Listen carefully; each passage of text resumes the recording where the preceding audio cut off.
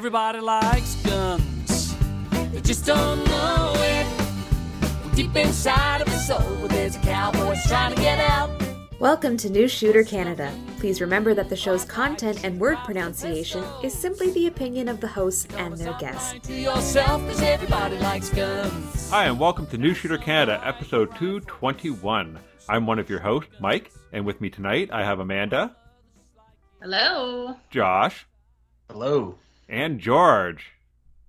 No, he left. It's great to hear you again. Hear you again, George. I know. I might be breaking a record. This is what, twice in 1 year? Something like that. Yeah, this is probably since you were full time, might be the most you've been on. I know. Something wrong with me. Well, we're that checked out. We don't need to. We could do a whole podcast on that. You're assuming it would take one. one. The problem is Mike won't want to edit it because it'll be like 10 hours long. You guys won't need any more shows for the rest of the year. Just break this up over the next 2 weeks for the rest of the year. Yep, there you go. George and his ramblings. We'll just call it. We'll have a new podcast. We'll call it Ramblin' George. There we go. Not sure how many people would want to listen to that, but it would be entertaining. Yeah, entertaining's one word. So, George, what have you been up to the last couple of weeks in guns? Let's see. I've nothing. That sounds like George. I haven't done a thing. I haven't done anything in boats. I haven't done anything in guns. I've been doing a lot of dog training and a lot of hiking. That's about it. And what kind of dog training is this? Like obedience school kind of thing? Yeah. I'm taking a dog trainer course, like to become a dog trainer. Okay. But it's just like companion level dog training. Nothing like we had with the gun dog episode.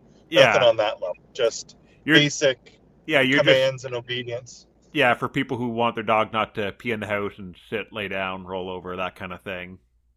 Yeah, eat the neighbor's dog. Yeah. Awesome. That sounds like fun. Yeah, that's one way to describe it. It's fun when you see all your hard work start coming together. But when you're like starting a new technique or a new command and they're like looking at you going, "You're a moron." And I'm like, "Yeah, I know." I am a man standing in front of a dog trying to tell it what to do with words that it does not understand. Right? Yeah. So, but once you start seeing it all come together, it's quite nice. It's satisfying. That's good. So how about you, Amanda? What have you been up to? Well, Josh and I kind of did the same thing, so I'll just talk a little bit about shooting bullseye. It was a lot of fun, so we just did that this past Thursday. I knew I was rusty, but I was pretty happy with my shots, and considering it's been over a year since I shot bullseye. We shot PPC. Fine. We shot PPC. If you say bullseye, that's a very different thing, so... We always called it bullseye night, so that's what I call it, bullseye. Okay. Okay. We shot PPC, so it was a lot of fun, and so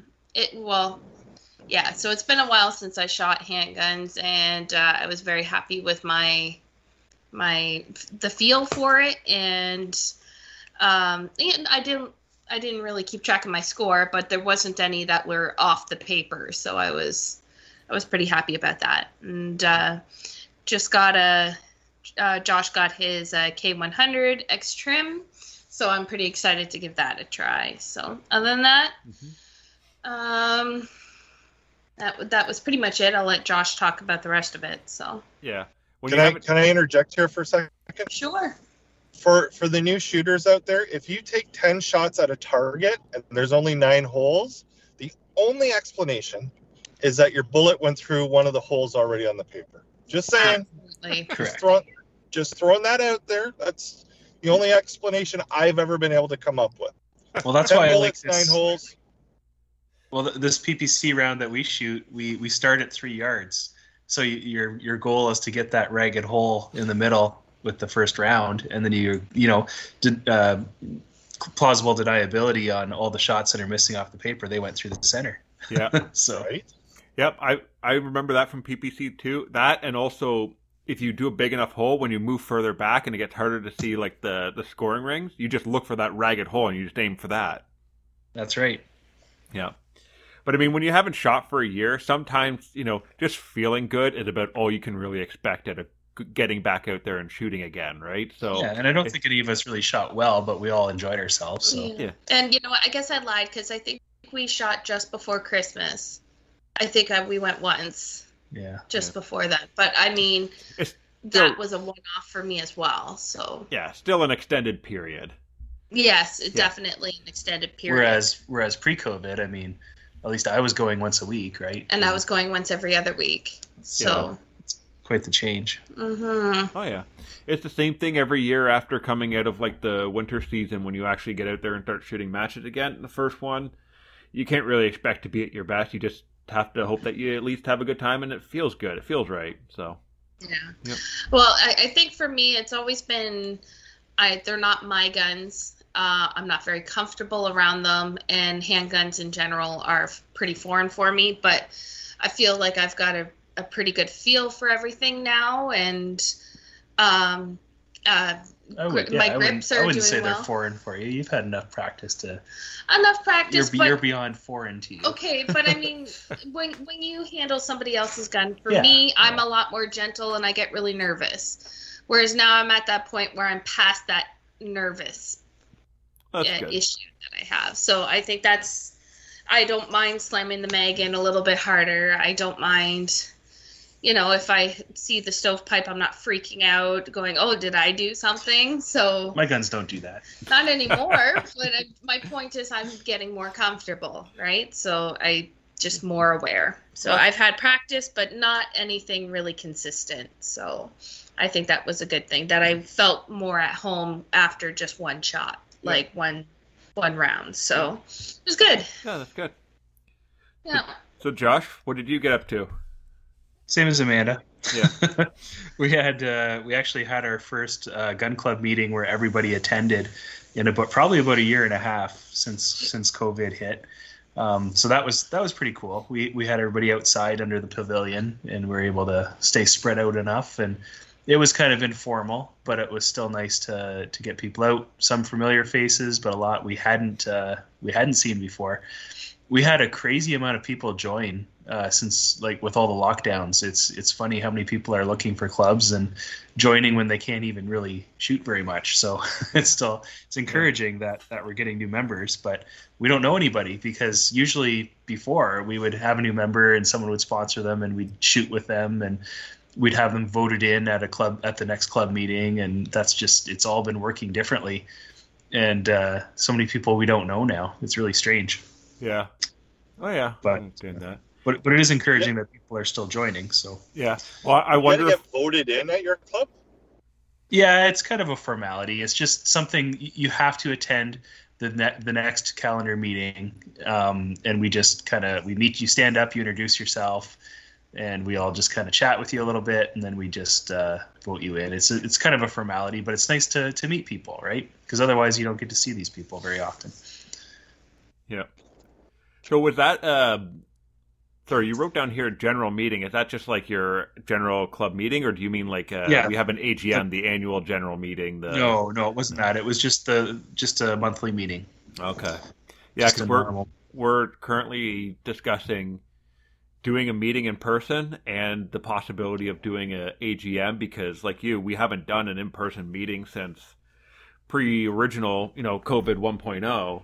Yeah. And we were supposed to do our AGM like right after that started. So pretty much actually the entire board, we all should have been up for election at least once already now. So like we kind of really need to have an election. So, and our setup is that only half the board is ever up for election every year. So that way you always have a bit of the old with the new. So it's not a completely fresh group of people who have no idea what they're doing. They have a little bit of experience to lean on. Not that our board rotates that fast, but nobody really wants to. Yeah, exactly, right? That's why it doesn't rotate very fast, because there's not a lot of competition. Yeah. Usually by the time that you find someone who wants to come on the board, there's at least one person who's already stepped down. So, yeah. But yeah, so we're hoping to have our next AGM hopefully soon, and then we can do all this and we can kind of get back on track with everything. But yeah. No, that's good.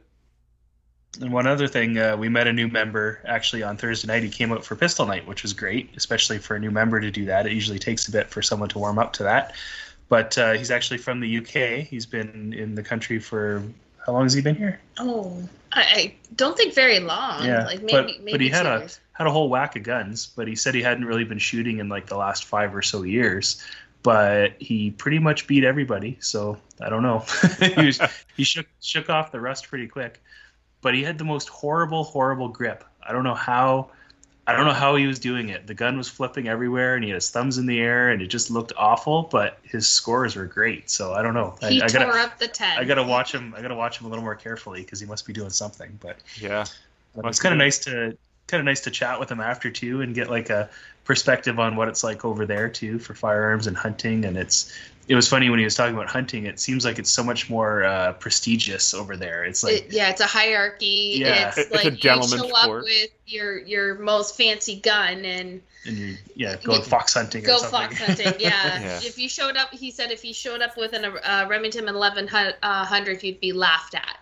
Yeah. Like that was preposterous if you brought that. And he goes, no, he was saying that wasn't something that he was really interested in at all. He's staying away from clay shooting now, and he's focusing on he was interested in American guns. Yes, he very well knowledge too for a young guy. Yeah. So it was kind of neat. Yeah, I'm sure I'd like really to get neat. to talk to him more and learn about how it is in other countries, right? Yeah. Yeah, exactly. Yeah, that's cool. Yeah, that was cool. So what about you, Mike? So, what did I do? I printed some weighted base pads. I don't remember if I told you this or not. So I designed my own base pads and 3D printed them, and I have it set so it pauses halfway through, and I drop a couple bullets in there to add weight to it. So that's just a fun little project I've been working on, and it actually worked out great. I managed to kind of reshape, I guess, the magazine, if you will. The way the base pad was, it stuck out a lot, and it created like a hook. And multiple times I go to grab the first magazine, but it'll catch on the second one as well, and it'll pull it out. And IDPA, that's a problem because that can give you penalties. And IPSC, it doesn't really matter so much besides the fact that now you have less ammo if it's a really long stage. But it's nice to have that fixed. I find it a lot more comfortable, and I don't know if the weight really does anything, but I like just the new shape of it. It's a little bit more straight in line, like a stick, as opposed to with the hook at the bottom. Now, when I saw that picture of that this morning, Mike, it kind of made me interested because with this new X trim, the magazines are all plastic, like completely plastic. Oh, really? And I was kind of worried about ejecting them onto the concrete and stuff. Like, if I put a base pad on like that, I guess it would probably most likely hit the floor, impact on the base pad instead of anywhere else on the mag, right? Yep. So yeah, you can. I should think about. I know I have a friend who does. In the winter, when it's the air quote indoor season here, he shoots revolvers specifically because he doesn't want his magazines falling on the concrete floors. Yeah. Right? Like you get some like the Walters, the HKs, like those brands where you're spending $70-$80 a magazine. Like you don't want them breaking. So right. Yeah, right. So a lot of people buy like aluminum ones. You can buy those from the States, which are nice. But they cost money, right? Especially when you consider, you don't just need one, you need one for every magazine. And yeah. So if I wanted to contract you, how would you be able to look up the dimensions, or are they all the same? Is it a standard thing? How would this work? To be honest, I'm not 100% sure, just because I don't have your gun, your magazine. Yeah. Like the general concept of how they all go on is the same. But yeah, the dimensions are I think they're too specific. Now, if you really want to contract me and you happen to have a 6 hour, like a 226, a 230, 239, I think I have, a Walter Q5 or like an M&P, if you have any of those, I have them, so I could just look at my own stuff and make mags, which is actually what happened is I went to the IDPA match and I talking to a friend about it because we were making sure that it was still IDPA legal because I made them a little bit longer. So they have to fit inside a box. And we were going to provincials, and I just didn't want any problems. So we were talking about it, and someone else came up and started saying, like, oh, he's interested in them. So he shoots Walter as well, which made it really easy. So he wanted some ones for his Walter magazines, but apparently the Canex TP9s, I think they can also fit inside a Walter, so they're a air quote cheaper option, but they don't fit flush to the gun. They stick down a little bit. And the guy said the problem was the way they stuck out when you put them in, since there's a gap there, it would pinch his hand. So he didn't like it. So what I was able to do is I took one of his magazines and I put it in my gun, and I was able to design a base pad that was actually, like, it extended up the side so that it would actually meet the gun instead of having a gap in there that he could pinch himself in. So, yeah, so I'm just printing them all off now, and then I can take them to him, and he's happy because I could also print them in gray so they match his gun, and yeah. That's really cool. Yeah, that was a nice little addition on to the match there. So that was out at the EOSC Club, an IDPA match. It was good. I had fun. So I get a text message from my buddy who's the RO there, and I don't know if he's the match director or not, but he's an RO there. And he says, like, oh, you won't believe this. You beat me by 0.01 of a second, which is the smallest time that we record in shooting. So, wow. So I literally beat him by a hair. So he sends me this, like, while I'm driving home, and I see it, and I'm like, oh, that's cool. And by the time I get home, I start thinking, I wonder where I finished. I thought, like, this is insult. I was thinking, like, is this going to be rubbing salt in the wound if I find out that I came first and he missed first by 0.01 of a second? That's what happened. I came first and he came second. So, yeah, so I kind of felt bad for him just because it was so close. Like, you know, you just think to yourself, oh, if I had just done something slightly faster, I would have won. But no, it was fun. He's good. He's happy about it, though. Oh, good for you. Yep. And then the weekend after that, I shot IDPA Provincials. So I did not get my new steel frame holster in time, so I had to shoot the plastic Q5 there. I had good placement. Like I in the end, I placed well, but I wasn't really satisfied with my performance. I realized that I haven't spent enough time on the range to develop the mental stamina to keep, you know, everything going for the whole day. I really felt a lag after the lunch break trying to get back into it, and I started making mental mistakes, which I wasn't happy with. But at the end, as we were leaving, we actually ran into some guys from Middleton. I'm pretty sure it's Middleton, from the revolver course that I did. They were all excited to see me, and they want to put on another revolver course and do an I-Corps match as well. So I'm pretty excited to go up there and do that. Nice. Yeah. It's great to hear it. I talked to Jay after that, and he said that, like, they really stuck with the revolver, which is really great to hear because, you know, revolver is not really the most popular, but they started having almost like a revolver night. So that's pretty cool to hear. I wish our club had enough people interested to have a revolver night. Yeah, I had kind of thought about getting you down to do a course, but then COVID and everything else. But yeah, we should look at that again. Yeah, more people are getting them now in our little group. So that's good. No, I really like shooting a revolver. After shooting the semi, like, I just kind of had the thought that, like, I'm kind of excited to be going back to the revolver. Like, I miss it. So that kind of tells me that, you know, that's where I belong, is with the revolver. Well, Thursday night, Mark at our club, he has a GP 100, and I got to shoot that a little bit, and it was definitely made me want one even more. Yeah. Yeah. Did he have the 4.2 or the 6-inch model? 4.2. 4.2. Yeah. Yeah. It was pretty heavy. Yeah. Yeah. Revolvers tend to be heavy. Nice.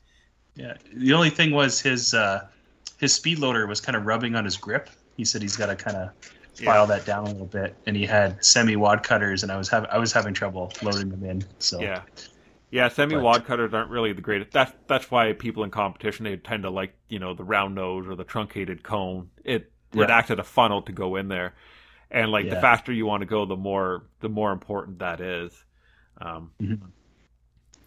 But it's a fun. I like the big fat grip on it though. Like, I had shot a 686, which is what I really want, but I had shot one of those a while back, and I kind of thought the length of pull was a little bit short, but this one felt a little bit better. But I think it was probably because of his big bulbous grip on it. Yeah. So.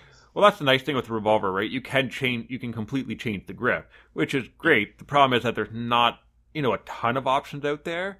But with that said, you can, because it's a replaceable part, you can always get something bigger and then take a Dremel or something like that and kind of grind it down to the shape or the size you want it. Right. You can't really do that with a semi, right? You can't shorten the length of grip because the magazine has to fit in there. So. Right. Yep. But yeah, so all this motivated me to start dry firing again. So I actually managed to go 5 days in a row of dry firing. So I'm quite happy about that. Nice. Yeah. A friend of mine who said he's interested in getting back into competition shooting. I point out that there's another IDPA match coming up in, I think, about 3 or 4 weeks. And he said, if I go out and we practice at least once a week for the next 3 weeks, he'll sign up for the match. So hopefully we can get him kind of caught up. And yeah, Perfect. He used to shoot competition. He did for a little while, and then just life takes over, and he just never got real deep in it. But now he's starting to get back in, so that's pretty fun, exciting. Oh, that's really good to hear. Yep. Well, that's about it. Yeah, So- I did have a question for you, Mike. Yep. I sent a picture to the group chat there of my K22. It does fit into my holster from my Q100, but the barrel sticks out just a tiny little bit. Is that a problem at any competitions? Does that No. make me unsafe in any way? That's not an issue? That is not an issue at all. Okay, perfect. As far as I know, no game cares about that. Really, the biggest thing is your trigger guard covered. It is, yeah. Yeah, I think really the two important things I think for ICOR and IPSC is the trigger guard covered and it's secured to your belt. That's pretty much it. In IDPA, there are additional rules like the front, like you can't have a race holster, so it means you have to have like a Kydex, folded over, and it needs to come so close up to your ejection port. But really, any like Blade Tex or like standard Kydex holster is going to be good enough. Cool. Yeah. Well, that's good. Yeah. Perfect. Yep. All right, so moving on to our main topic. So last weekend we did the Rasul challenge. That's how you say it, right? Rasul. Yep. Yeah. As far as I know. Yeah, that's what we're calling it at least. So we did the Rasul challenge last weekend. The goal was to beat the challenge that Andrew had put out there from Canadian Patriot Podcast, which was 10 kilometers on Thursday, 10 kilometers on Friday, 10 kilometers Saturday, and then 25 kilometers on Sunday, all while we're carrying 10 kilograms of weight somehow. So I'll start with you, I was George. told belly weight doesn't count. No, it has to be That's weight right. that... I got way more than 10 kilograms of belly weight. Well, I think most of us So have it's more not than 10 unfair. kilograms of belly weight, but... Yeah. Just So, saying. George, I carried mine and some. you carried yours then some. Yeah, so how did day one go for you, George? Day one was good. I decided to do the Bruce Trail, and stupid, naive George wanted to start in Tobermory because that's where the rugged terrain's going to be and the fun part's going to be, not boring Niagara Falls. Wow, was I wrong? Holy cow.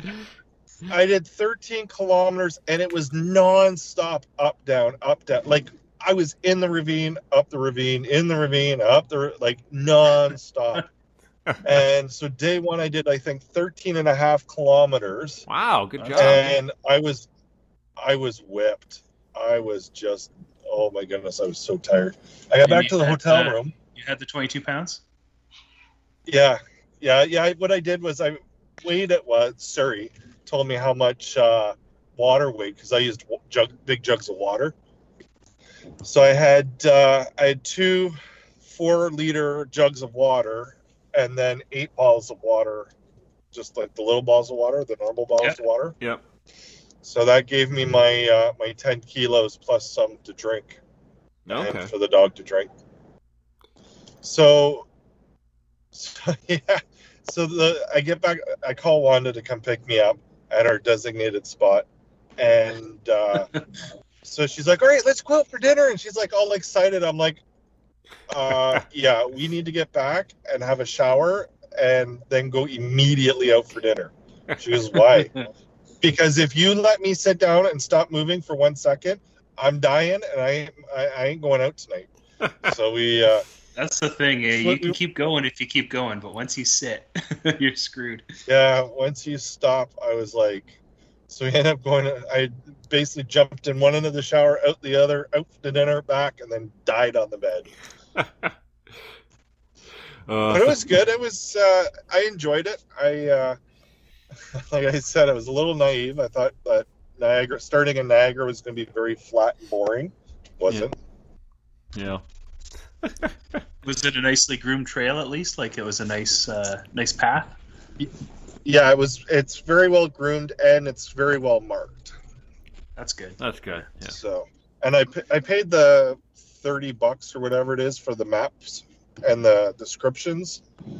So I've got all the maps and then kind of directions on where to go. And there's one spot I wasn't trusting the markings, the trail marks, blazes, I guess they're called. And so I kind of got myself turned around. And I got the map out and I looked. I'm like, oh, maybe I should just trust the blazes. Yeah. And so it was, day one was marked really well. That's good. Of course, I know better. I'm always the smartest guy in the forest. Yeah. So Helps when I'm the only guy in the forest. So what time of day did you go? I had to drop my truck off for its annual. So by the time we got to Brantford, did all that, and then figured out where we were going to drop me off and pick me up. I think it was like 2:00 in the afternoon by the time I started. And then I think I was done around 5:30.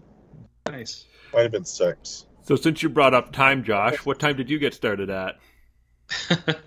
Well, I set my alarm for 4 a.m. Good time.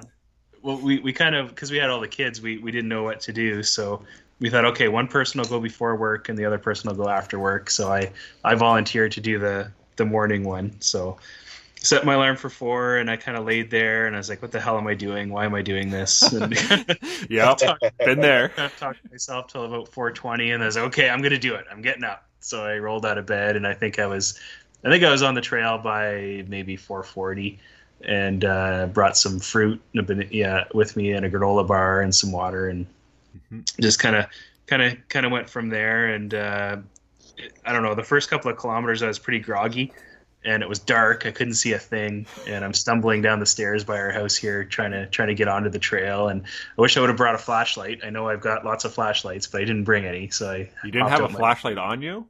No. Did you have a knife on you? I did, yeah. Well, unfortunately, you can't stab the dark. Well, you can, but it doesn't really work. Well, you can, but Yeah. it doesn't really help. So I whipped my phone out for a little bit and at least got to. I changed my path a little bit from the trail to the roads where there were some street lights until it got light enough to see what I was doing.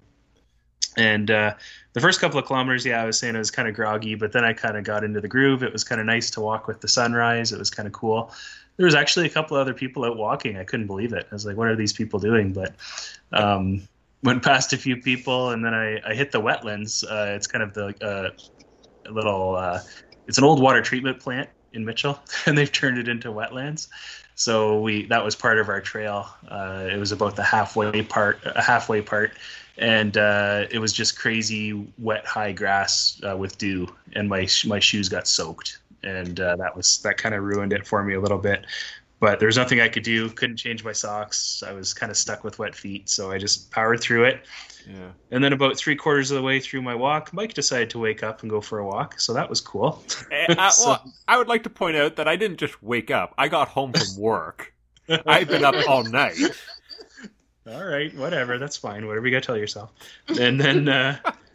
So at least we were, got a little bit of motivation from each other to keep going there, and it was good. I was glad I did the morning ruck, and then I just got home and hopped in the shower and went to work, and I was a little bit drained throughout the day, but not too bad. Yeah. It was good.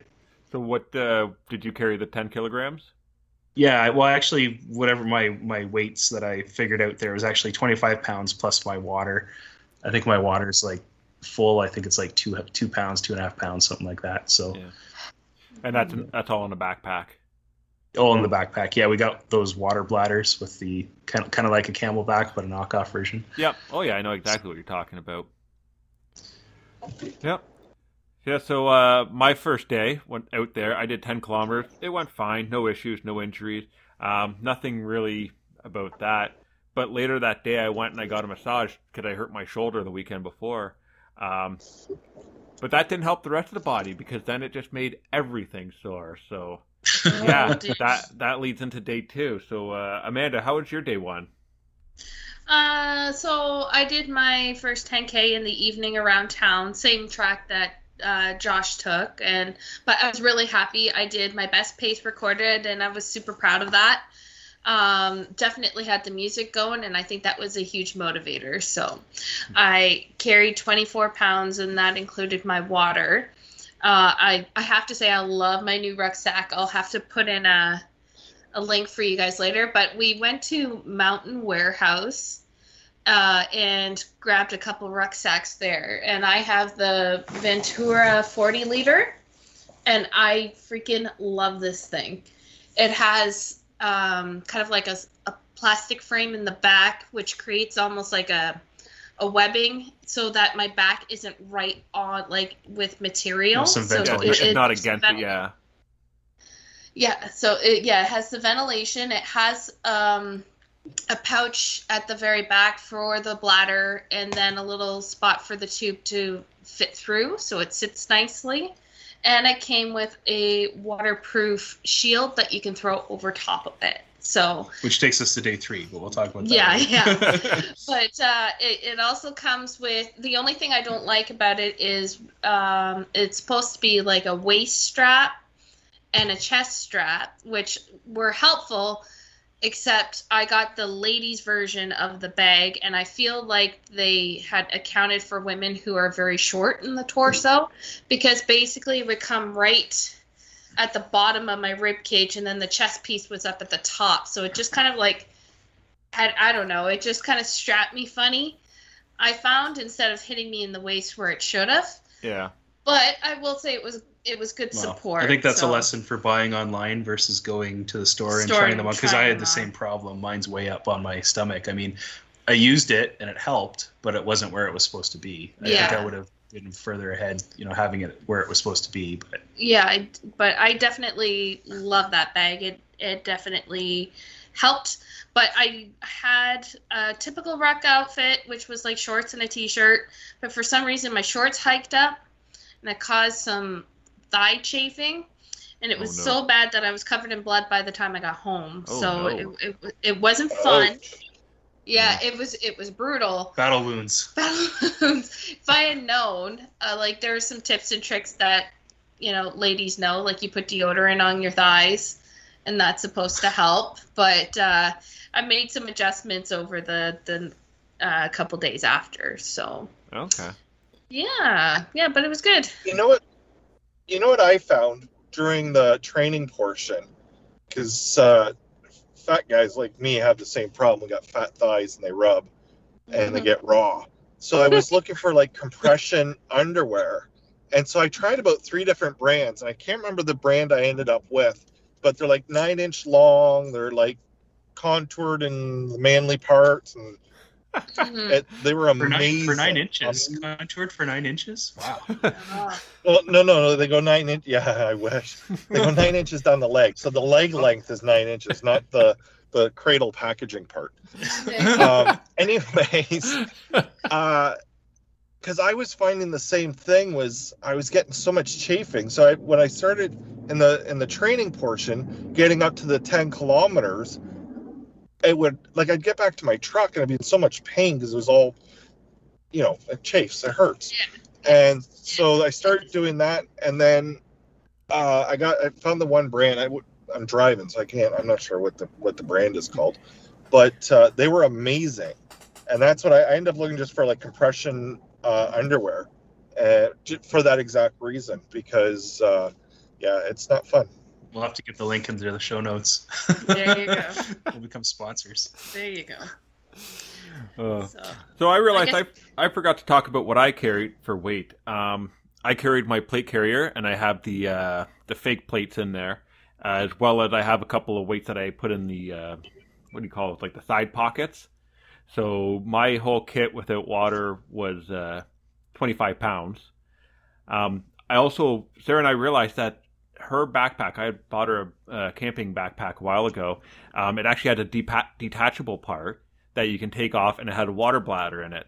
So I also carried that as well for extra water while I was walking around. So Perfect. yeah, it was a decent setup. So I like how sorry? Your water bottle carrier didn't survive, right? Your clip-on. Well, version 1.0 did not survive, but it broke like a month or two ago. Yeah. Version 2.0 has survived so far. Cool. Yeah. So, not that really I changed anything to it. It's just a matter of I didn't slam it into a door. So, that always helps, things survive. Well, so day 2 for me. I did 10 kilometers again. A little sore and stiff when I woke up, but, I completed the ruck. No real issue. Nothing really to report about that. Josh, how about you? How was your day 2? Oh, I actually felt really good the next morning. Like it was funny how daunting these 10 kilometers were before, but now they weren't really much of anything. The 10 kilometers were so easy in comparison to the 25, but so I wasn't really sore at all. Everything was good, but it was just a normal day. We went to work and we didn't have kids that night on the Friday, so we decided to go together. So we waited until after work. We went to the conservation area at Wildwood, and it was a little bit harder to get moving, I guess, because it was after dinner and we were feeling a bit sluggish. But the weather was really good, and I felt the only thing that was sore was my neck. Just carrying the weight kind of strains my neck in one spot. I don't know if it's my posture or what. It doesn't seem to matter what I do with adjusting it, but again, I did 25 pounds plus water. It was a little bit different because of the elevation and the nature trails rather than just walking around town. So it was a little bit nicer. But yeah, we finished it just before dark, so it was pretty good. Mm-hmm. You seem to be skirting the sunrise sunset times. Yeah. At least the first 2 days. Yeah. So Amanda, you did that with Josh on Friday then? I did. And so, same idea. My annoyance, though, was that my tracker for myself was about a half a kilometer different than Josh's. Oh. It was coming up short. So, to make it match so that it actually showed I did 10 kilometers, I literally had to do laps while he sat there. And I'm walking around. I was pretty upset about it, and I was just like, why the heck, a half a kilometer? I understand maybe a quarter of a kilometer, but half a kilometer, especially, and I don't know, I don't think I felt as good as Josh did, but I definitely, and it was a hot day, so, and I drank all of my 2 liters of water, that's for sure. But it was good weather, and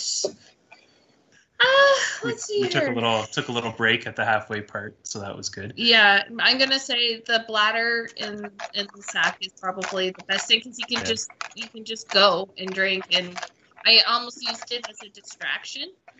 It's like whenever I kind of felt tired, I'd just take a sip of water too. So it wasn't that I was thirsty, but my lips were dry by the end of it still. Okay. And I just about finished the 2 liters, so I couldn't understand. I'm like, I know I'm hydrated, but what's going on? So. Yep. We got kind of a neat surprise along the trail. We saw a turkey and her babies. That was turkey cool. and the babies. Yeah, that was pretty neat. They were on the trail, and then they flew into the trees. Oh yeah. Yeah. And this time, though, I did steal Josh's underwear. I stole his boxers, so before we left. Before we left. Oh, Yeah, okay. so I thought that's what the little halfway break was. No. no. Ew. No. But no, that actually really helped. So I didn't feel anything with the chafing at all. Well, they're actually boxer briefs. Not boxer briefs, yes, and they were nice and long.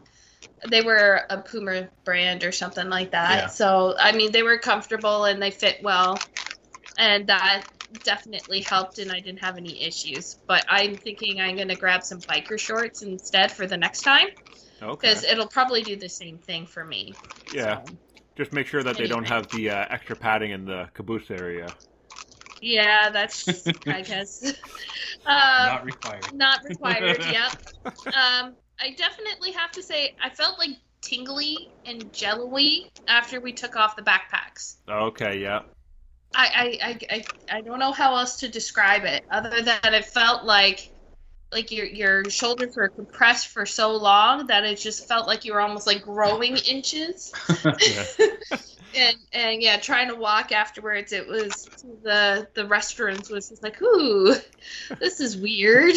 Yep, I definitely know I know that feeling that you're talking about.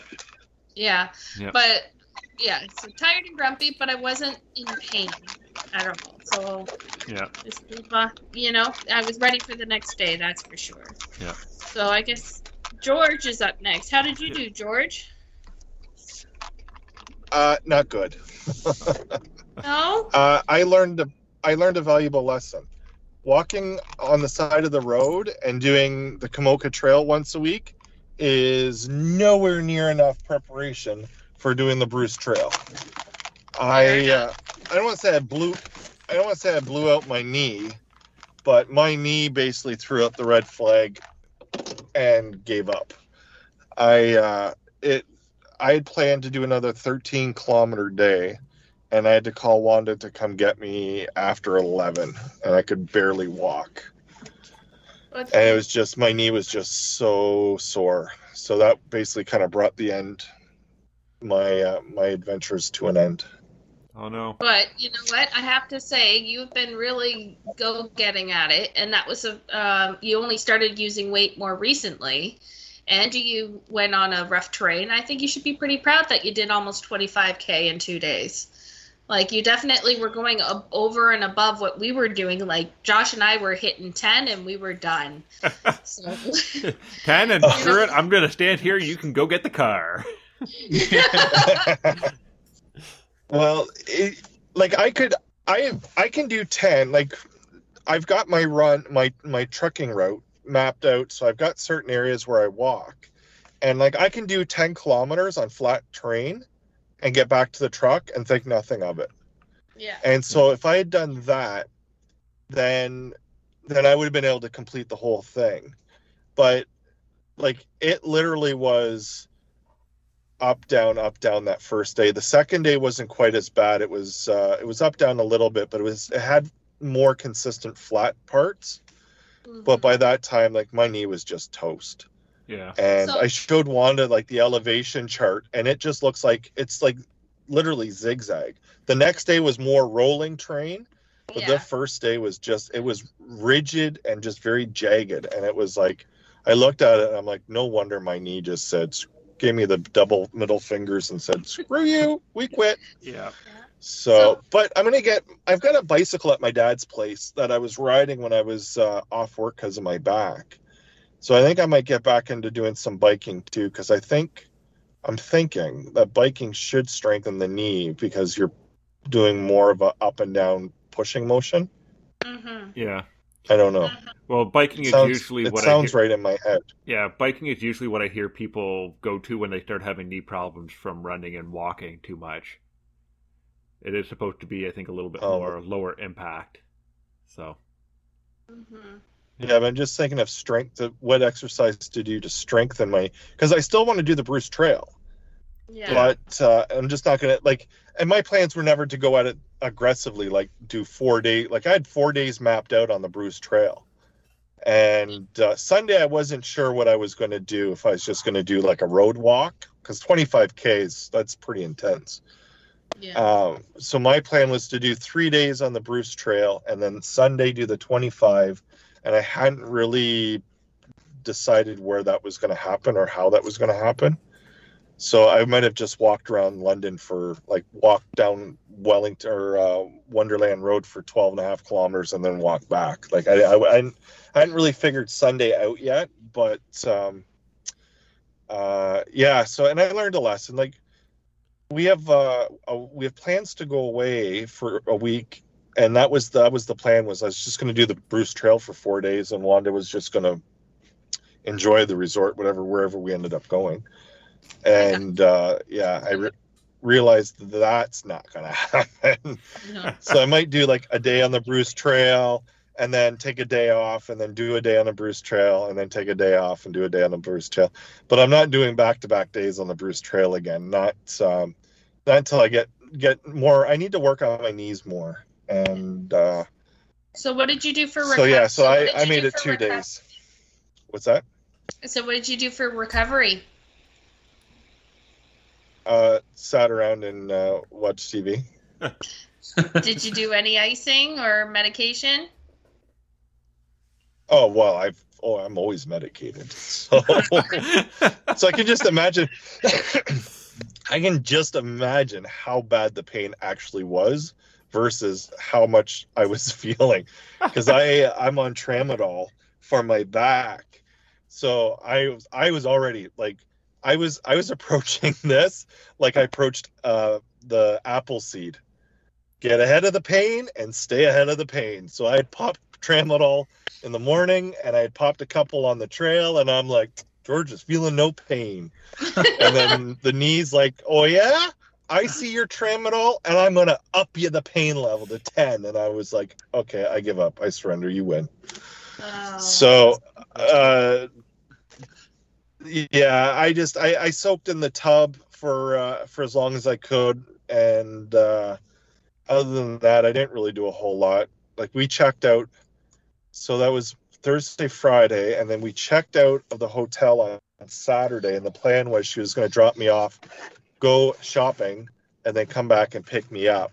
So since I was in no condition to do the trail on Saturday, we just drove back home. My truck was ready, so we stopped, picked up the truck, and then dropped the truck off in Ingersoll, and then drove home. So I didn't really. I just relaxed and just took it easy. And so Saturday, I was able to walk on it kind of.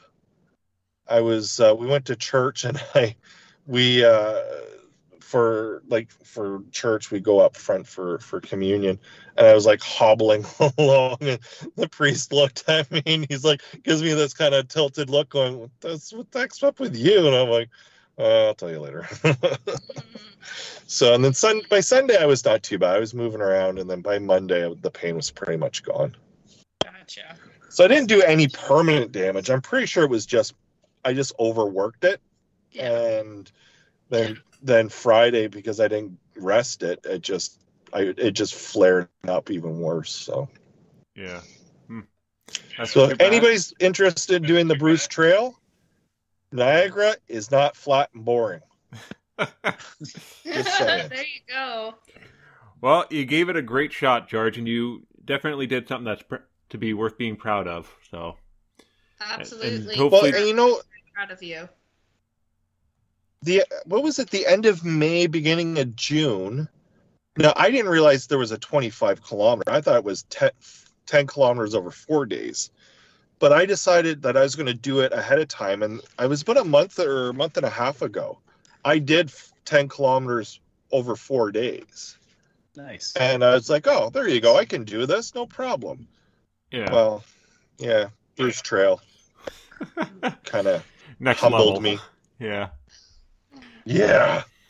So I know I can do 10 kilometers per day over 4 days, but that's walking on the road, like street walking, right? Where it's level, flat, you add terrain involved. Now, mind you, it was gorgeous, absolutely stunning the 2 days. The last couple kilometers, maybe not, because I was like almost crawling and just like pouring tramadol down my gullet. You're gonna say scaring all the wildlife away with your cry to pain.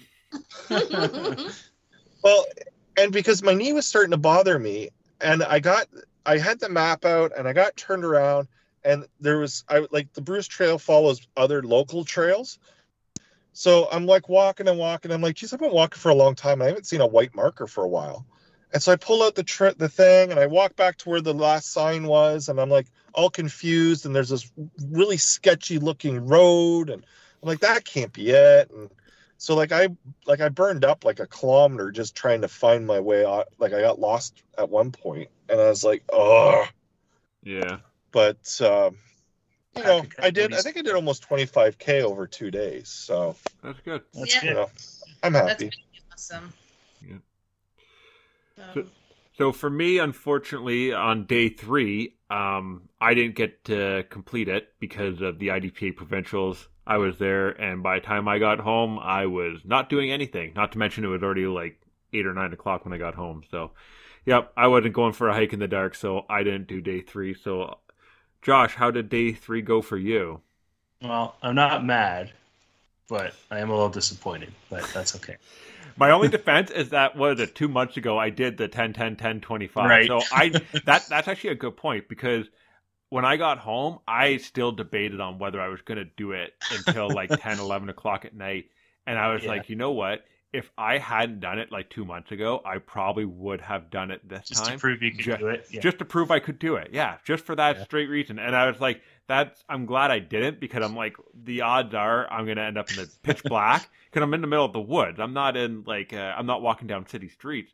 So like, yeah, like I could end up tripping, hurting myself, something like that. And last thing I want to be doing is calling home to be like, hey, can you pack up the kids at 11 o'clock at night because I hurt myself on the trail and I can't get home? Like, yeah, so. You have nothing to prove to us, Mike. We know you can do it. Oh, yeah. So day 3 for me, because of our schedules and childcare and everything, we decided to do the big one on Saturday, go for the 25K. I had 25 pounds weight, and with the food and water that we brought with us, because we definitely needed to stop for lunch, that was about another 5 pounds. And I don't know, the biggest thing I think for that walk was mental. Just getting over, when you start to get tired and you start to get maybe a little bit bored and it's getting monotonous and you're just kind of feeling like quitting or getting tired, it's just really hard to push through. And I think that was probably the biggest thing for me, was just the mental part of it. Kind of just going to your happy place and just walking. But it started to rain, which was terrible. Oh no. How much? Like pouring or like spitting? It started off spitting, and then it was like a torrential downpour. Oh no. And that lasted for about 10 kilometers of the 25. Oh, wow. Yeah, I was soaked. My pack was completely soaked, and my shirt was soaked. My shoes were soaked. And that made it a lot harder. Plus, the trail we're on, it was lots of up and down, kind of like George, and there's a bit of mud and rocks and roots, so we had to be careful not to slip. So we were going pretty slow at times, and that was definitely an experience. But we had never done anything like that before. We had done some of the offshoots, and we did one part of it, but this was around Wildwood again, and we actually went around the whole lake. So it was kind of cool to go on a trail we hadn't seen before. There's some backcountry campsites which were really cool. We wanted to check those out, see if that was something that we could possibly do in the future. So we kind of found out what it would take energy-wise and to get there, and how far they were. So that's something we might try in the future. We saw some more wildlife. We saw 4 deer out of the field. That was kind of neat. Bit of a distraction. But I don't know. It was just the tiredness, I think, was mainly in my feet and my hips. My back actually felt pretty good for the walk.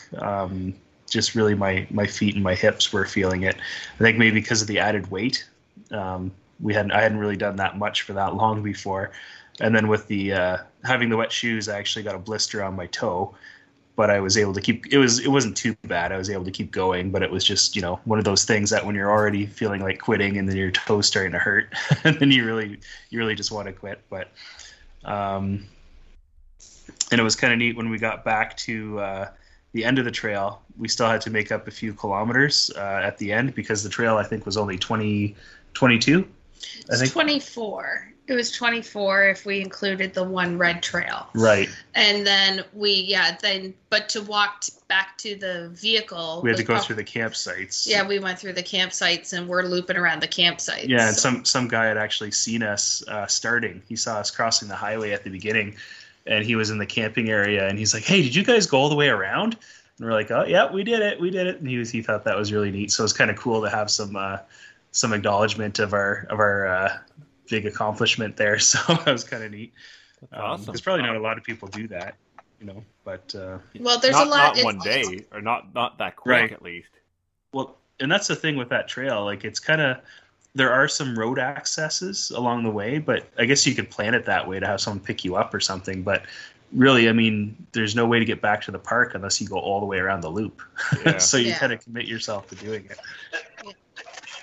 Same with rest stops too. Like even at these camp out spots, the porta potties are locked, so it's not meant for anyone else to use them. So the only accesses you have are back at camp, like the Wildwood Conservation Park. But they're So- kind of nice to have. We stopped at one that was empty, and we stopped at the picnic table and rested. But Yeah. we had our lunch in the rain because of Yeah. the timing. It was kind of nice though. We found two stumps right next to each other, so that was kind of cool. We sat on the stumps and had our lunch in the rain. Yeah, that was But, fun. Yeah. Since you brought up timing, roughly what time did you go at? It was like mid morning. I guess it was maybe 10:30, 11 by the time we got on the I trail. think it was 11. It's closer to 11. Closer to 11:30. Oh, really? Mhm. That far? Okay. Mhm. And Yeah. it took Yeah, how long did it take the two of you?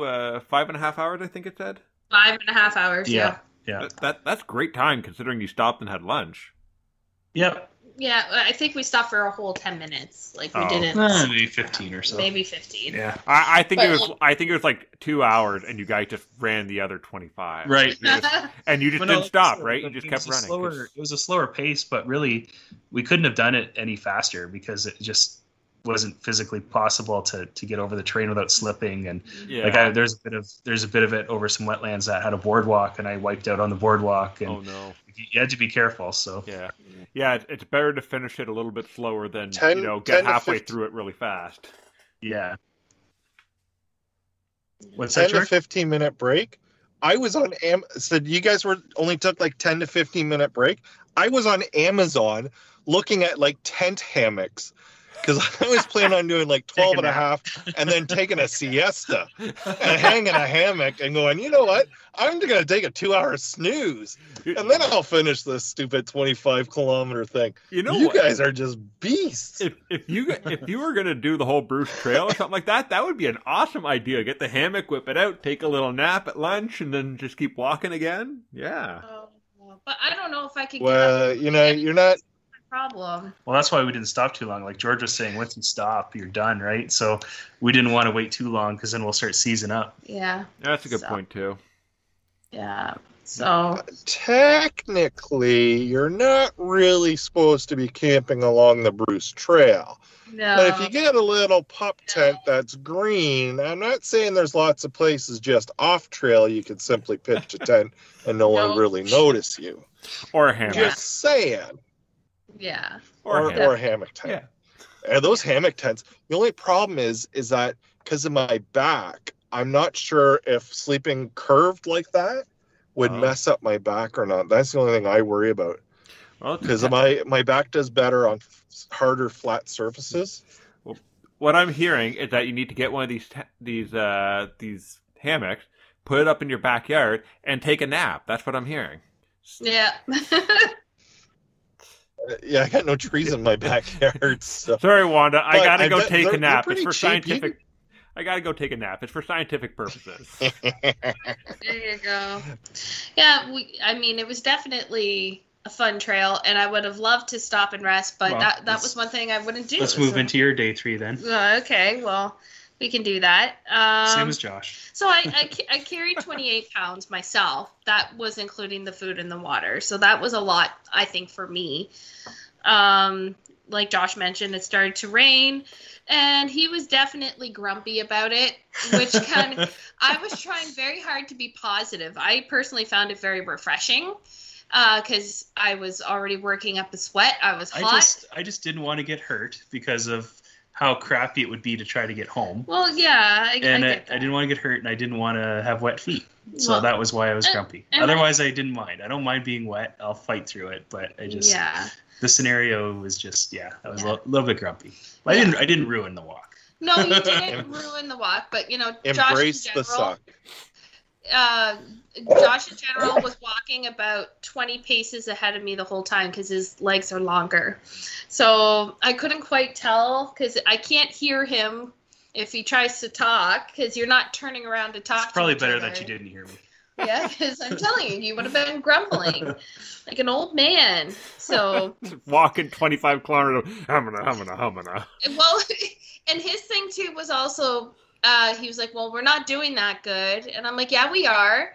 I said, because we said we were going to take a slower pace, and that's exactly what we did, because I wasn't going to push myself to go 5.5 or like 5.3 kilometers an hour just to kill myself. It wasn't going to happen. I said, we're going to take it slow and steady.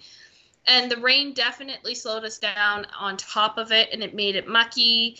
I ended up falling, actually, like despite our safety. Oh, no. I fell and Josh almost fell. He slipped on the boardwalk and saved himself, whereas I was going down a hill where there was a big divot, and it's from all the bikers, I think, like eroding that trail a bit. And so I had slipped and fell on my side, but I got up right away. Josh was like, we'll stop, it's okay. And I'm like, no. Just looking for any excuse. Yeah. You're not just going to leave her behind in the woods? Yeah. No, it just startled me. So we pressed on. I said, don't stop, just keep moving. And when we took the breaks, I felt really edgy taking breaks because I felt like if I sat there too long, I wasn't going to keep moving. So, yeah. Like when we did stop at one of the campsites, he was like, oh, well, I could have stayed here a little longer. And I'm like, I can't. Like, let's get this done. I want to go home. We have places to be, things to do. Yeah. And I will say the damper on the rain was that when we did, like, it was cooling when we were walking for me.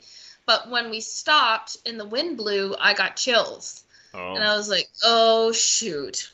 But this is where my bag also came in handy because Josh's bag was soaked. Mine was not, because mine came with that water-resistant cover, the rain cover. Yeah, so it was really cool. Nice. And my lunch wasn't messed up or anything. Yeah, so my bag was actually probably heavier while we were walking because I had a big towel in there and everything. I know. So I probably added like 15 pounds of rainwater. Oh, easily 15, 20. Let's just round it up and call it an even 30. Yeah. I'm sure. Well, anyway, I would say when we got to the 17-kilometer mark, I started to feel the drain. But I was like, okay, once we hit 20, I'm like, oh, right, we only got 5 more to go. Those are the longest 5 kilometers. Yes, they were. I felt like we were checking and we were thinking it was a kilometer, and it was only a half a kilometer. You're like, crap! And these were points because we had been 5 kilometers in on the trail previously, because we'd like walk 5K one way and then go 5K back. Yeah. When we did this route, so we're like, yeah, we know where we're going. This is about 2 kilometers. No, it was the worst. So I definitely had to give myself pep talks, and I secretly cried while Josh wasn't looking. I was so sore, and I was bawling my eyes out, wiping my tears, and then Josh would turn around and go, "You're good?" And I'm like, "Yeah, good. I'm just whining. That's all." And oh boy, but I have to say I was so proud of us, and you know, not to toot my own horn, but proud of myself. This was probably the most physical thing I've ever had to do. That was both mentally and physically exhausting, other than childbirth. Wow. Or a vasectomy. But please, I'm not getting into that conversation with you. But that trail, like 313 meters of elevation gain. Yeah. So that's not insignificant. That was pretty good. Yeah. That's amazing. And yeah, you should be proud of yourself, Amanda. That's an amazing accomplishment for anyone to be able to do 25 kilometers, especially that fast with that weight in the rain. Yeah, that's amazing. And that elevation. Yeah. Yeah. And I was just like, you know what? With the rain, I kept telling Josh, I said, this is giving us Rucker credit, right? Like cred. Street cred. Street cred, right? Trail cred. Trail cred. The fact that we stuck it out and we did what we did, it was amazing. So yeah, I was exhausted, but I was definitely happy that we did it. But on to day 4. Yeah. So yeah, how'd you do on day 4? Well, Who, I'll me? start Yeah, with you. I did not. I did not. Alas, I tapped out because 25K kicked my little butt, and I was just way too sore. I contemplated and contemplated, and Josh is like, "You don't look good." I was like, I was waddling pretty bad because one thing I will say with the rain, the chafing again caused some issues. Well, yeah, and I was- had it too that day. I hadn't had it at all. But then Yeah. with all the rain, my shorts were drooping and everything was drooping and sagging and rubbing, and it wasn't good. It wasn't good. that so just it happens when you get reopened old, all my- Josh. That's right. Yeah. Well, despite me wearing like the longer underwears again, it still ended up ripping the skin open again. Oh wow. So I was not a happy camper. I thought about doing a 5K just to say that I did something. I'm like, well, I could walk to my mom's house. And then it was just like every step I took down the stairs. Yeah. I can't even explain it. It was brutal. Couldn't do it. So I tapped out. But how about you, Mike? How did you do? So on day 4, I woke up bright and early. Excuse me, and I got out there. So I did the whole 25 kilometers. I did 2 loops. So I did 1 loop, and I came back to the house, and then I did the second loop, kind of like I did a couple months ago. So I apparently carried just enough water because I ran out, and literally the last kilometer, I ran out of water. I had that hydration pack on me, and I had a Gatorade in the front pouch. I drank the whole Gatorade in the first 10K, 12K. And I got another thing of Gatorade. After the first 10K, I had 2 toes that were rubbing together, so I had to like tape them to keep them apart. Had to take like some ibuprofen and Tylenol, and I think that was literally just because my body was so used to doing 10K that as soon as I'm like, oh, I'm going to do more than 10K, my body's like, no, you're not. That's funny because you haven't had any blisters or anything at all, have you? No, like not really really. training? No, I Yeah. had no blisters. Like I had a couple calluses, but I mean, I get calluses from everything, including shooting. I do get you calluses. Do you think the heat and humidity had something to do with that? Because I'll bet you your feet were Well, swollen. I think that's the only reason I got the blisters because it was wet. Well, Yeah, with the wet, but that was the. Did you guys have the high humidity where it was like almost plus 38? yeah, we definitely had high humidity. Now, mind you, it wasn't that high. I remember looking at the thing at the weather forecast because I was like, okay, if I leave, and I think I got on the trail by 5 o'clock in the morning. So I was looking at like what's it going to be at like at 10, and I think at 10 it was supposed to be like just over 20 degrees, but it felt like in the high 20s or something like that. So it was way better than some of the days that we've had lately here, where it's like in the 30s, like high 30s with humidity, but. Yeah, but I don't know. I don't know what changed, what was different, but so I had to tape 2 toes to like keep them from rubbing. And then I went and I did the second half, and like you said, like somewhere around that like 17 kilometer, like you just start losing your energy. The only good thing I had is that 19 kilometers was my turnaround point, so it was a bit of a mental boost to be like, okay, like we are on the home stretch. Like I just need to get home, and I am done. So I kind of rode that wave up until, somewhere around the 21, 22 kilometer, then everything kind of started diving again. Like you said, it really almost becomes more of a mental challenge at that point in time to like mentally keep yourself going. Like you said, as long as you keep moving physically, you kind of keep going. But yeah, mentally, you're just like, I just need to get to the nearest road, and I can call for a pickup, and I'll get a pickup in 10 minutes. Like it's just that easy. But yeah, no, mentally it took a lot to keep going. So yeah, I managed to complete it, and I did it within my goal, which was to do it under 5 hours to keep that 5 kilometer an hour pace. So I managed to do that whole thing, and I don't think I had to jog at all. If I jogged, it was completely voluntary, just to change up the pace a little bit. But no, it was good. I was definitely exhausted for the rest of the day. Like my day was essentially, well, not a write-off, but for at least an hour or two after I got home, that time was toast. Yeah, it was just a lot of just kind of sitting there on the couch, like barely existing. But Yep. Well, we wound up going to Amanda's mom's after the 25K. And that was we went in the pool, and that kind of helped actually loosen us up, I think. That would have was a been good nice, this pool. Yeah, Oh, kind yeah. of stretched our muscles and They have a and the feeling of being saltwater weightless. pool. Yeah. Now that you say that, I'm like, man, I should have filled up the kids' like kiddie pool and just like filled it up, and then just like came home, just drip down in the backyard, just belly flop in and just float. Like, yeah. Yeah. But no, yeah, it went well. You know, it was nice getting out there on the trail in the morning. Pretty much for all my days, I saw virtually no one. I think on my 25 kilometer, just because I was walking later in the day, I did see a couple people. But So what kind of trail are you on, Mike? I'm on an old near my place. There's an old train track Oh yeah, that yeah. goes all the way from Smith Falls to, I think, like Pembroke or something like that. So like it is long. Yeah.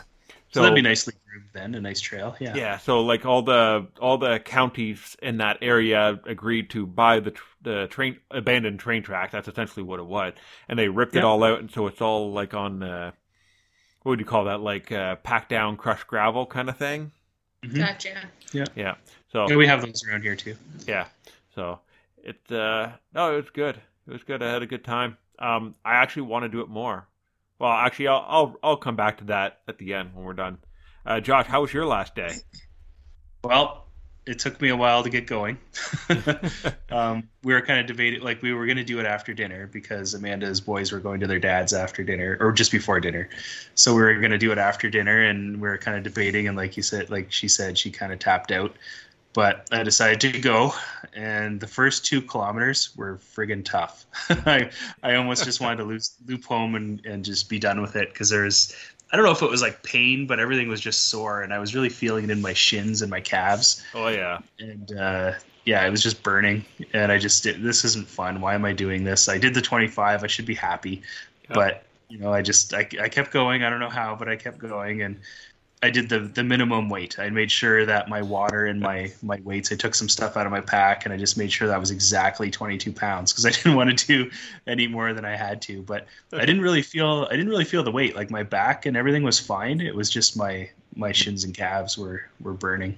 Yeah. So that definitely helped. That was my only problem. But again, it was just that mental struggle just to keep going. But I made it that far, and I said, okay, well, I want to do this last day. I got to do the last day. I want to do all 4, and I said I would do it, and I'm going to do it, so I have to do it. Yep. And I purposely didn't look at my watch to see how far I was or what my time was until I hit about 7K, because then I kind of knew where I'd be, and I just didn't want to mess with my head. But I don't know. Once I got maybe 4 or 5 kilometers in, everything kind of went numb. So the pain, the pain and discomfort was kind of gone, and I just kind of was able to speed up a bit, and everything just felt a lot better. It's funny how that happens. I don't know if it's just with the adrenaline going or just the muscles kind of finally loosened up, or almost like runner's high. Like you always hear about people talk about runner's high. Yeah. So I felt a lot better, and I was able to power through it, and it was funny. Right about halfway, my blister popped. Oh. so it didn't hurt or anything, but it felt so weird. All of a sudden, my toes were wet, and I was like, "What's going on?" Not again. That's like 3 days in a row. Yeah, well, just the toes, so you could feel the pressure of it popping, and then feel it between your toes. Kind of gross, but definitely felt a little bit better actually after that happened. But that's good, I guess.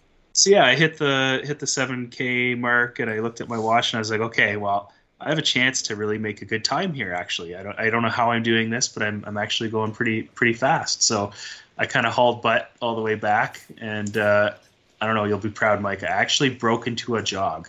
Oh wow! I was like, I don't know, can I beat Mike's pace? Can I do it? I don't know. And there was actually a downhill portion where I was like, okay, well, if I'm going to do it anywhere, I'm going to do it downhill, because then at least I have a little bit of gravity assist. Yeah. So I ran down this hill, and I was like, it actually felt fine. I didn't hurt. Everything was good.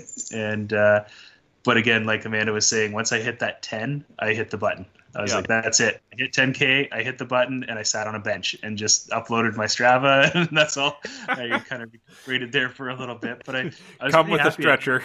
Yeah. I did the 10K in an hour and 40, so I was happy with that. Good Yeah, job. it was That- 5.9 kilometers an hour, so that was good. I really And I'm do. last day. Yeah, I really do think what you two did was harder than what the original challenge is. To do the 25 in the middle. Yeah. Yeah, and that's what I was going to say for the closing comments too. Like that's what I would do differently. I don't think I would do that. I would save the 25 till the end. Yeah. It was just you're just so drained for that last one, but it wound up working out okay. But I didn't enjoy it. No. I just wanted to get it done. Yeah. So I meant to ask you about the 25K because you mentioned weight in your bag. Did either of you notice, like, as you're going and you're drinking all your water and you're eating all your food, did you notice, like, your weight getting less, or did it just feel the same? No, because I had the rain gain. Oh, that's right. You gained 30 pounds. I forgot. So, Amanda, who didn't gain 30 pounds while walking, did you notice any difference as you ate and drank, or did it just feel the same? So it felt the same, and I have to be honest, I didn't drink near as much this time that on the 25K. I barely touched a liter. Oh, wow. I think it was the. But it was because of the rain. I think right? the fatigue kind of cancels that out. Yeah. Like it just feels just as heavy because you're tired. Yeah. Yeah, I will say that, but I mean, I felt the rain made me kind of, like I said, serve the purpose of cooling me off. Yeah. And I didn't want to I was struggling with like cleaning off my glasses so I could see where I was going. Yeah, that was.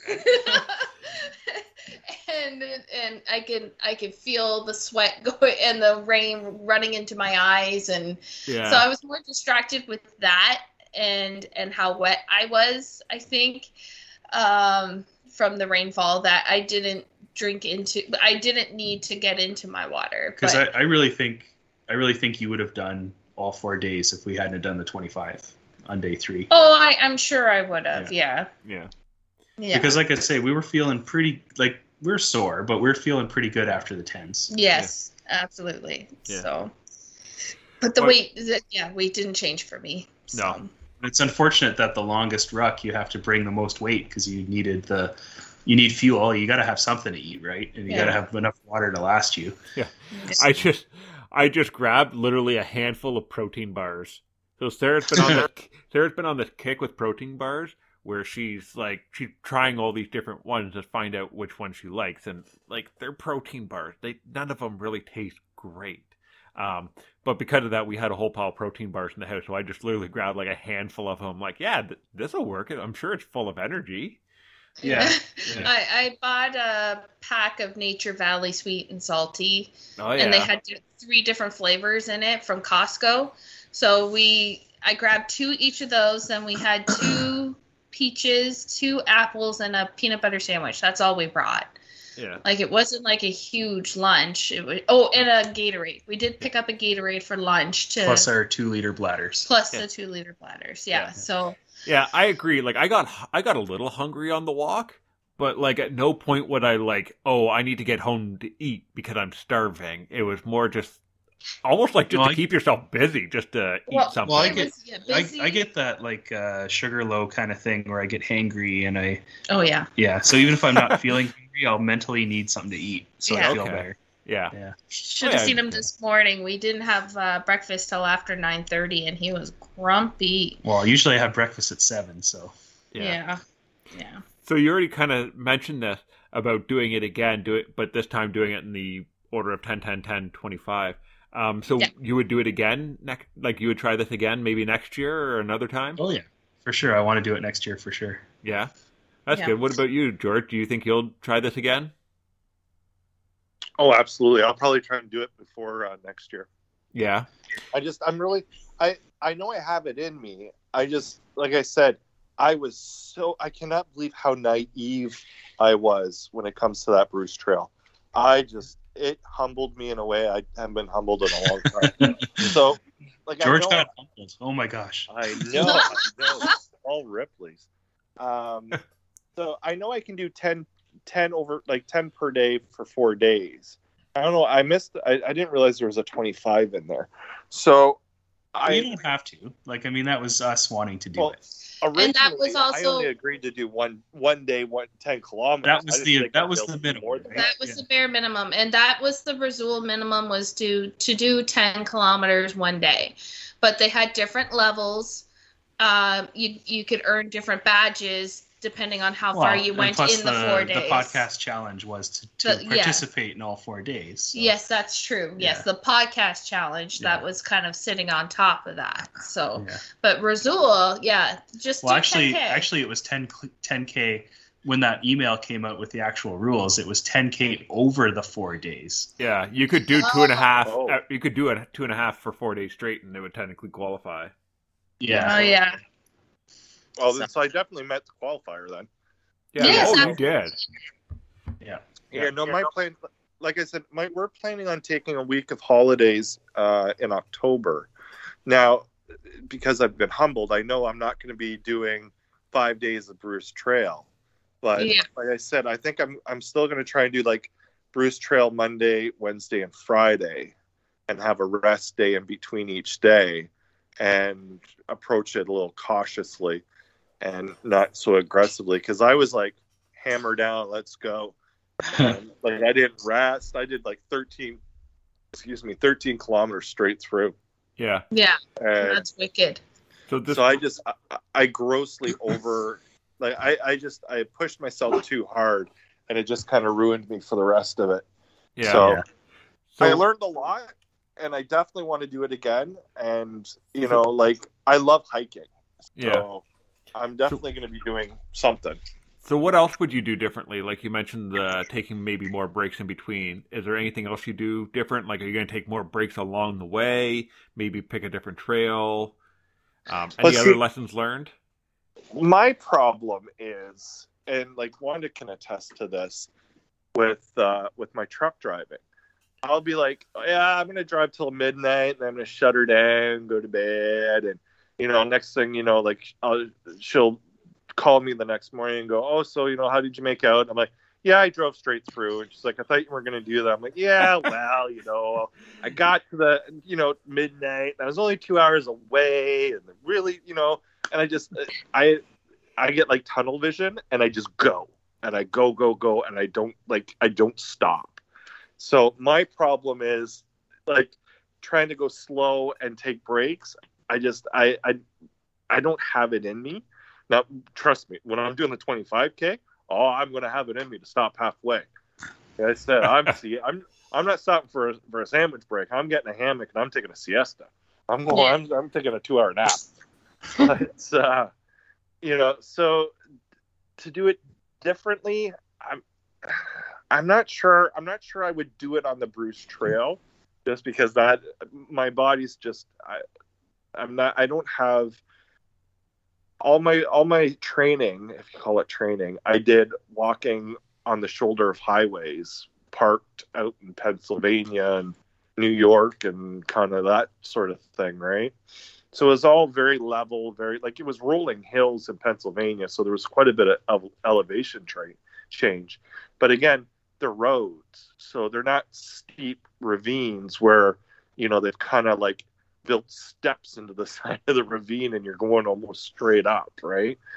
So, if I were to do it again, I'd probably do it maybe on flatter surface, maybe a bit easier trail system than the Bruce Trail. Yeah. And then the 25K, I didn't realize, like, I don't live far from Wildwood either. And I grew up in Stratford, so I know Wildwood. And I didn't realize the trail system that they have out there. And so that kind of intrigues me. We've lived here for a long time too, and we didn't know it was there either. Yeah, like I knew it for the campground and the beach and the dam there, but I've never really, like, hiking there. I've never really, like, I was just a little kid, so I was too busy chasing bugs and stuff and going fishing with my grandfather. So I think that's going to be something I look into doing, that 25K trail. Well, we should meet up and give that a try. Absolutely. Because Yeah. I would like to do the I'd rather 25 do- again soon, but not with weight. I'd like to just do it, just to hike it. Yeah. because I don't like just hiking for the sake of hiking. I don't like walking just for the sake of walking. Like, it's kind of boring. I agree. So what I did during my training was I kind of switched up my morning prayer. So instead of doing scripture reading and then doing my rosary while I drove, I did my rosary. I'd walk and do my rosary and Divine Mercy Chaplet, which takes me about 3 kilometers. And then I basically do that in one direction, and then I turned around and came back. So that was 6. And then I would add a kilometer, and then the next thing I got up to 10 kilometers. And then, so that's kind of how I did that. I like how you measure your prayers in kilometers. Yeah. It's like pace speeds. Well, it's funny because I would look at the thing and I could tell how fast I was walking, because if I'd gotten further, by the time I finished my prayers, I'd be like, oh, I'm doing a pretty good pace. If I was less, I'd be like, oh, I got to pick up the pace. Yeah. So that was kind of my So you training. start praying like an auctioneer really fast. Yeah.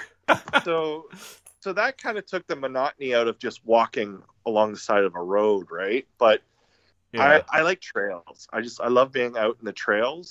Yeah. And so when it came to challenge time, my truck was going into the shop for a couple days, so it all kind of lined up perfectly. So I just got to find a trail that's not going to kill my knees. Yeah. And so. Yeah, I'm pretty lucky. I realized that I have this trail near my place just because it's nice and flat, so I don't have to worry about, like you mentioned, George, with up, down, up, down, up, down. It's pretty level, it's pretty flat, but yet I'm still out in nature, right? Like every time I went out, I always saw rabbits.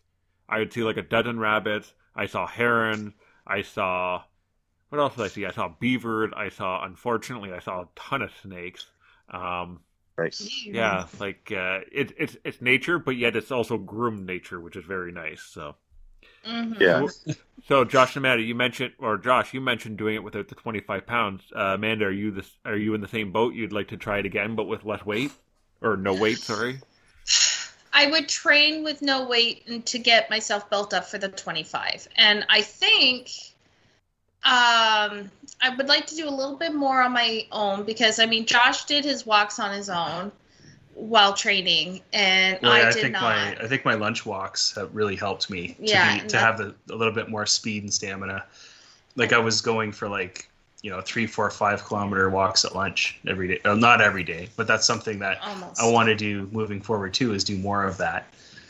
Try to stay on at least 2-3 times a week doing that. And I think that's what I want to do, and I want to get to do some of that on my own, because obviously I saw a huge difference in my pace with my music and my earbuds and just going while I'm looking at interesting things.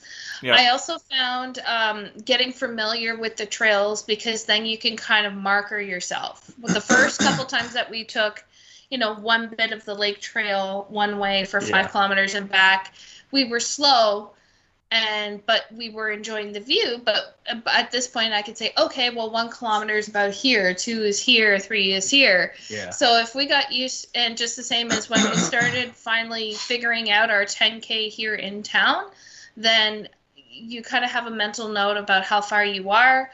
And I find then you're less concentrating on, how far am I? Because you're in the zone, right? Yeah. Well, you know what the worst thing is if you get to be you get to your house or to your truck and you've got a kilometer left. when you can see your house or you can see your truck, and you have to start making loops or going back and forth. That's just the worst thing ever. Do your short little loop first, so you end at the proper amount of kilometers. That's interesting. Once you see your truck, you just want to go home. That's interesting that you two had that problem, because I worried about that too. But yet I walked right to I did the math, so I knew exactly where to walk to and then turn around and come back. And every time I've done that, I've always come back with more kilometers on the way back, when I get back, than I anticipated. I anticipated to be right at 25 kilometers. And I think it ended up at 25 and a half. Not far off. But, right. But gets you over. I gave myself no extra cushion room, and yet I would always be over, essentially. So.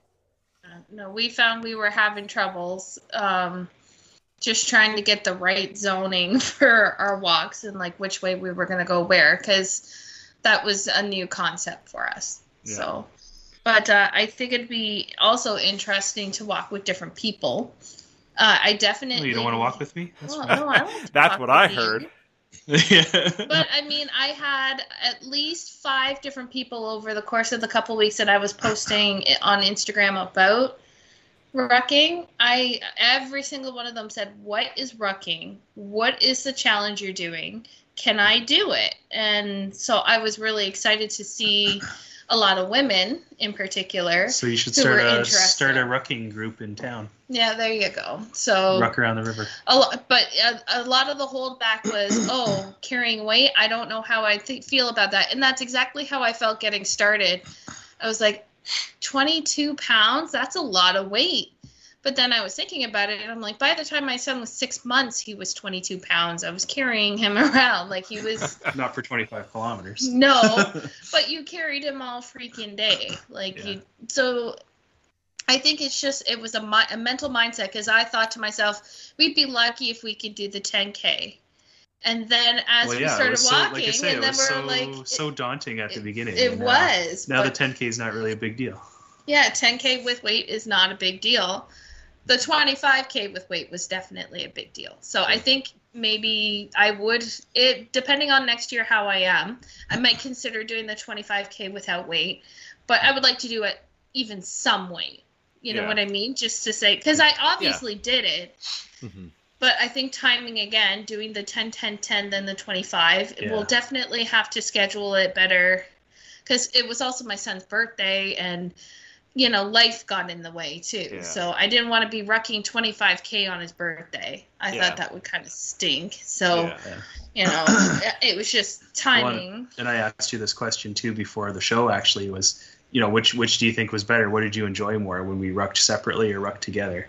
And that was really hard to answer because I liked both, because I enjoy our social interactions and pointing things out. But at the same time, I know how I kicked butt the first day because I did it on my own, and I was just like, boom, So boom, I boom, was let's go. slowing you down. I was dead weight. I see. But you're not, because you're always 20 paces ahead of me, and I always feel bad because I'm like, crap, why can't I keep up with him? Yeah. There's a Pain. mental aspect to it of walking with someone else. You almost Yeah, you need someone to have like the exact same mindset. Because I think the same thing too. And I think, could I do 25 kilometers with Sarah? And I think to myself, no, I couldn't. Because I would want to be like, nope, we're keeping a pace. We're going to keep going. And I could just see someone else being like, nope, like I'm just going to do 25 kilometers if it takes me 5 hours or if it takes me 7 hours. And that, to me, that's not, air quote, acceptable. I need to do it in 5 hours. So, See, I think Josh and I have a very similar mindset, but we're still new as a couple, trying to or newer as a couple, that we're trying to figure each other out in, because I mean, like I said, he was 20 paces in front of me on the 25K. I was pretty sure he was grumpy and grumbling, but I don't know. But I start psyching myself out. Like, am I holding him back? And, am I doing this? And then you put yourself down. So you got to kind of worry about yourself. And that I learned that about 10 kilometers in yeah. at that point, because he's been in a great mood. And we talk, and he's always walked ahead, but usually I can tell that, like, genuinely how he's feeling, and I'm okay. But I could tell he was not the happiest, and then I was like, crap. Yeah. Whose idea was all this? I started worrying about him instead of worrying about me, and then once I started worrying about me, and I just went, I don't care that I'm wet, like, let's just go. So you're gonna be grumpy, that's your problem, not mine. Yeah. Then it was better. So Yeah. But I feel like as a couple in general, we're on the same path, so I don't have that problem. But not every day is going to be like that. Yep. Right? We're going to get off of kilter. So, but that's, I think the whole idea of us doing stuff together is why we work well as a couple, is because we're always doing stuff together. Yep. I mean, you need your time apart, but. So I feel like a nice variety, like doing maybe two of the rucks on my own would suffice, and then 2 with him would be just as nice. Yep. So I don't know. Yeah. I understand you're in the same boat as I am with kids. I think that I just enjoyed the ruck by myself just because it meant I had time to myself. yes. Yeah. But no, I definitely will do the 10-10-10-25 challenge again. I actually want to start doing the 25 kilometers just on its own more. Like you guys said, the 10, after a while, you just kind of just flow right through, and it kind of becomes like, yeah, so what? It's 10 kilometers. But the 25 is still the mental fatigue and challenge. And like I said, I had that problem at provincials, and I kind of thought to myself, if I do the 25 more, I bet you I'll build up that stamina, both physical and mental, which could translate to those major matches where you are on the range for 8 hours straight shooting, 12, 15 stages. And I thought like that would be really good for me to keep that up. So I'm actually quite encouraged to, I don't have a lot of free Sundays, but if I have a free Sunday where I'm waking up at 4 a.m, I think, why not get out there and get on the trail? I can be done at 9, 10 in the morning. I'm kind of, dead on the couch for a couple hours, but usually by noon or lunch, I'm back up and I'm back at it. So. Well, yeah, I definitely think that'll improve, because I know my back feels exponentially better. Like, I don't have any soreness or anything. Like, it feels great just from that little bit of training, right? It doesn't take much, and your core strength just helps a lot. Yeah, just getting out there and moving, being physical. Like, you hurt the next day, but it's a good kind of hurt. Like, yeah. So I will say, by the end of it, though, it took me a good 4 days before I actually felt better. So I think I did overdo it for myself, just because I haven't been physical. I think it was about Wednesday I started feeling better. Yeah. Felt like garbage on Monday. Holy cow. Yeah, the Monday I felt pretty rough. After that, like, physically I was fine. It was just because of this one blister on my toe. That was what my problem was. If it wasn't for that blister, I would have, like, my muscles had healed everything. I would have been fine by like Tuesday or Wednesday. So yeah. I would say not the same for me. I'm definitely not as fit, so I want to train more over the year and get to that point where I'm not exhausted for 3 days afterwards. That would be great. No. Did you look at some of the scores on the Rasul page? No, I tried to, but I didn't find it easy to look at. No, because it doesn't organized, so I just kind of gave up on it. When I was scrolling and scrolling and when I kept scrolling to try and find my own name, and I eventually just gave up and I did like the search on site whatever, and I just searched for my own name. Like, that's when I realized, like, there's too much and it's not organized in the way that I care enough to look at it. Yeah, but anyways, hopefully some of our listeners learned something out of this. Hopefully you get out there and you try rucking. That 10, like we said, that 10 kilometers sounds rough, but after a while it just becomes, second nature, and it becomes great. And I know I've been losing weight, so I hope that our listeners get out there, try it, and hope that they enjoy it. If anybody wants to join our team next year. Yeah, that's right. Because we only had the 3 people on Team Ragnarok, or 4 people. 4 people, yeah. So. Yeah. Yep. I would also say that this would be probably really good training for hunters. You know what I mean? Being able to carry your gear and going through terrain and things like that. Like, well, I just have people pick me up on a 4-wheeler with a beer. So but when you start doing it, the proper way, and not the hotel way. The hotel way.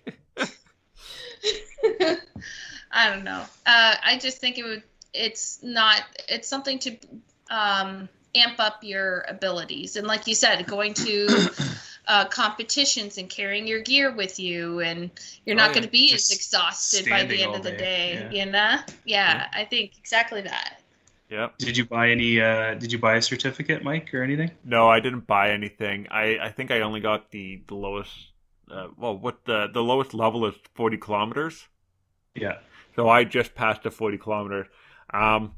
If I ever get to one of those higher achievements, then I'll buy it. But no, I didn't. It's kind of funny. It's like, what do you get for all of this? It's like nothing, and you have to buy your own participation medal.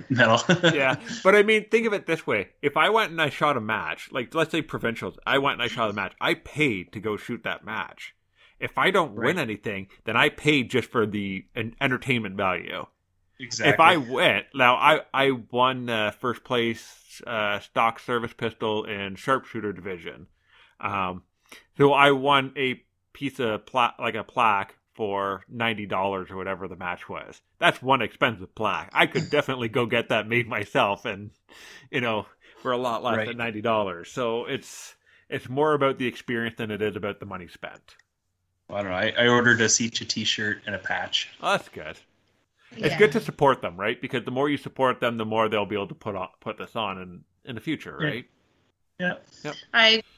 Based on Instagram, there was definitely a huge group. I think they had over 1,000 participants. Oh, yeah. And they finally got themselves on Instagram and Facebook, and so you were seeing their stories. And I think what they say, really if you cool. added up all the kilometers, you could go 1.5 times around the world. Wow, that's a lot. Yeah. And I think that's not only was it an independent achievement, it was also a group achievement done worldwide at your pace, at your ability. So that was really exciting to see. Now, one thing I'd like to see is I'd like to see them come up with like an English version of the whole thing, because I went to the website once and I'm like, it's in Finnish. I don't speak Finnish, and You can hit the translate button. There was in the top right hand corner, there was one where you could drop down to English, but I found when I was using my mobile, it wasn't as accessible. Yeah. The problem is that's all I have is I do everything off my phone. My computer, when I moved in with Wanda, I packed up my computer and it's still sitting packed. Because I find I can, everything I need to do, I can accomplish on my phone. Yeah. And so the website wasn't, like, you couldn't just translate it on a phone. So Yeah. I know I was having trouble with mine trying to translate on the phone. It wasn't, and I didn't sign up until the day before officially because I was having so much trouble, and I finally did it at work just before I went home. And got myself set up. And once I hit the English button, I was like, oh, this is so much easier. Yeah. Well, so Josh kept asking me, did you put your stats in? I'm like, no, I never even signed up.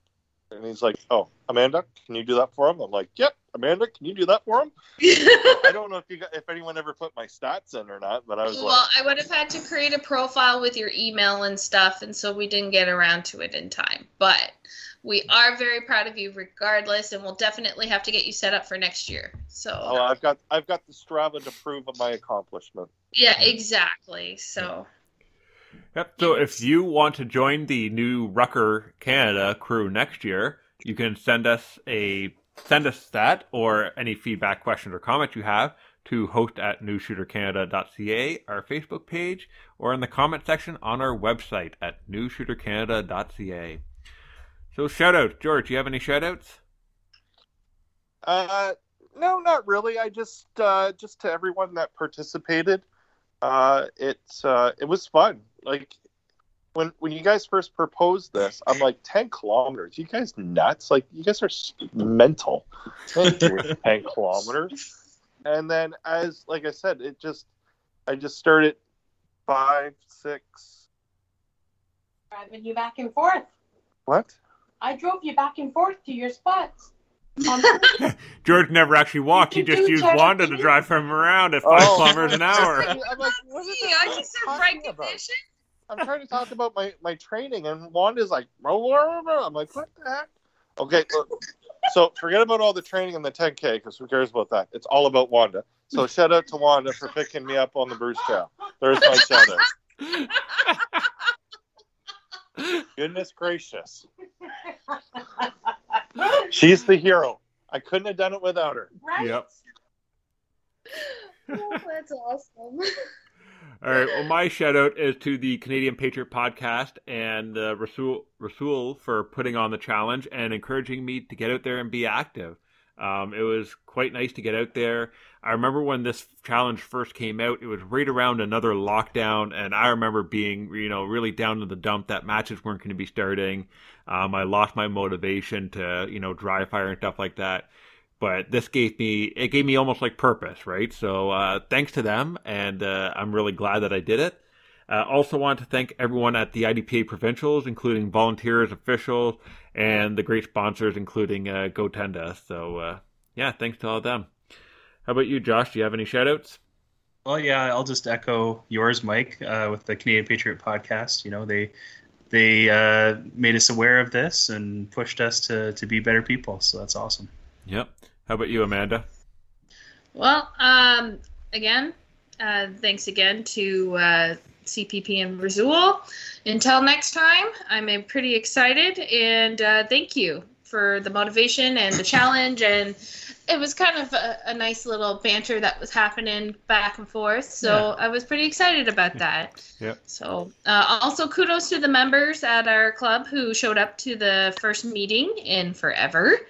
There was a lot discussed, and I really felt it was productive. I'd been to a couple, and I felt that one was the most productive so far. Yeah. So and we should shout out Sarah too, because she had to put up with Mike all through this. So. yes, Well, we should always shout out. Sarah. She should always shout out Sarah because she always has to put up with me, regardless of what I'm doing.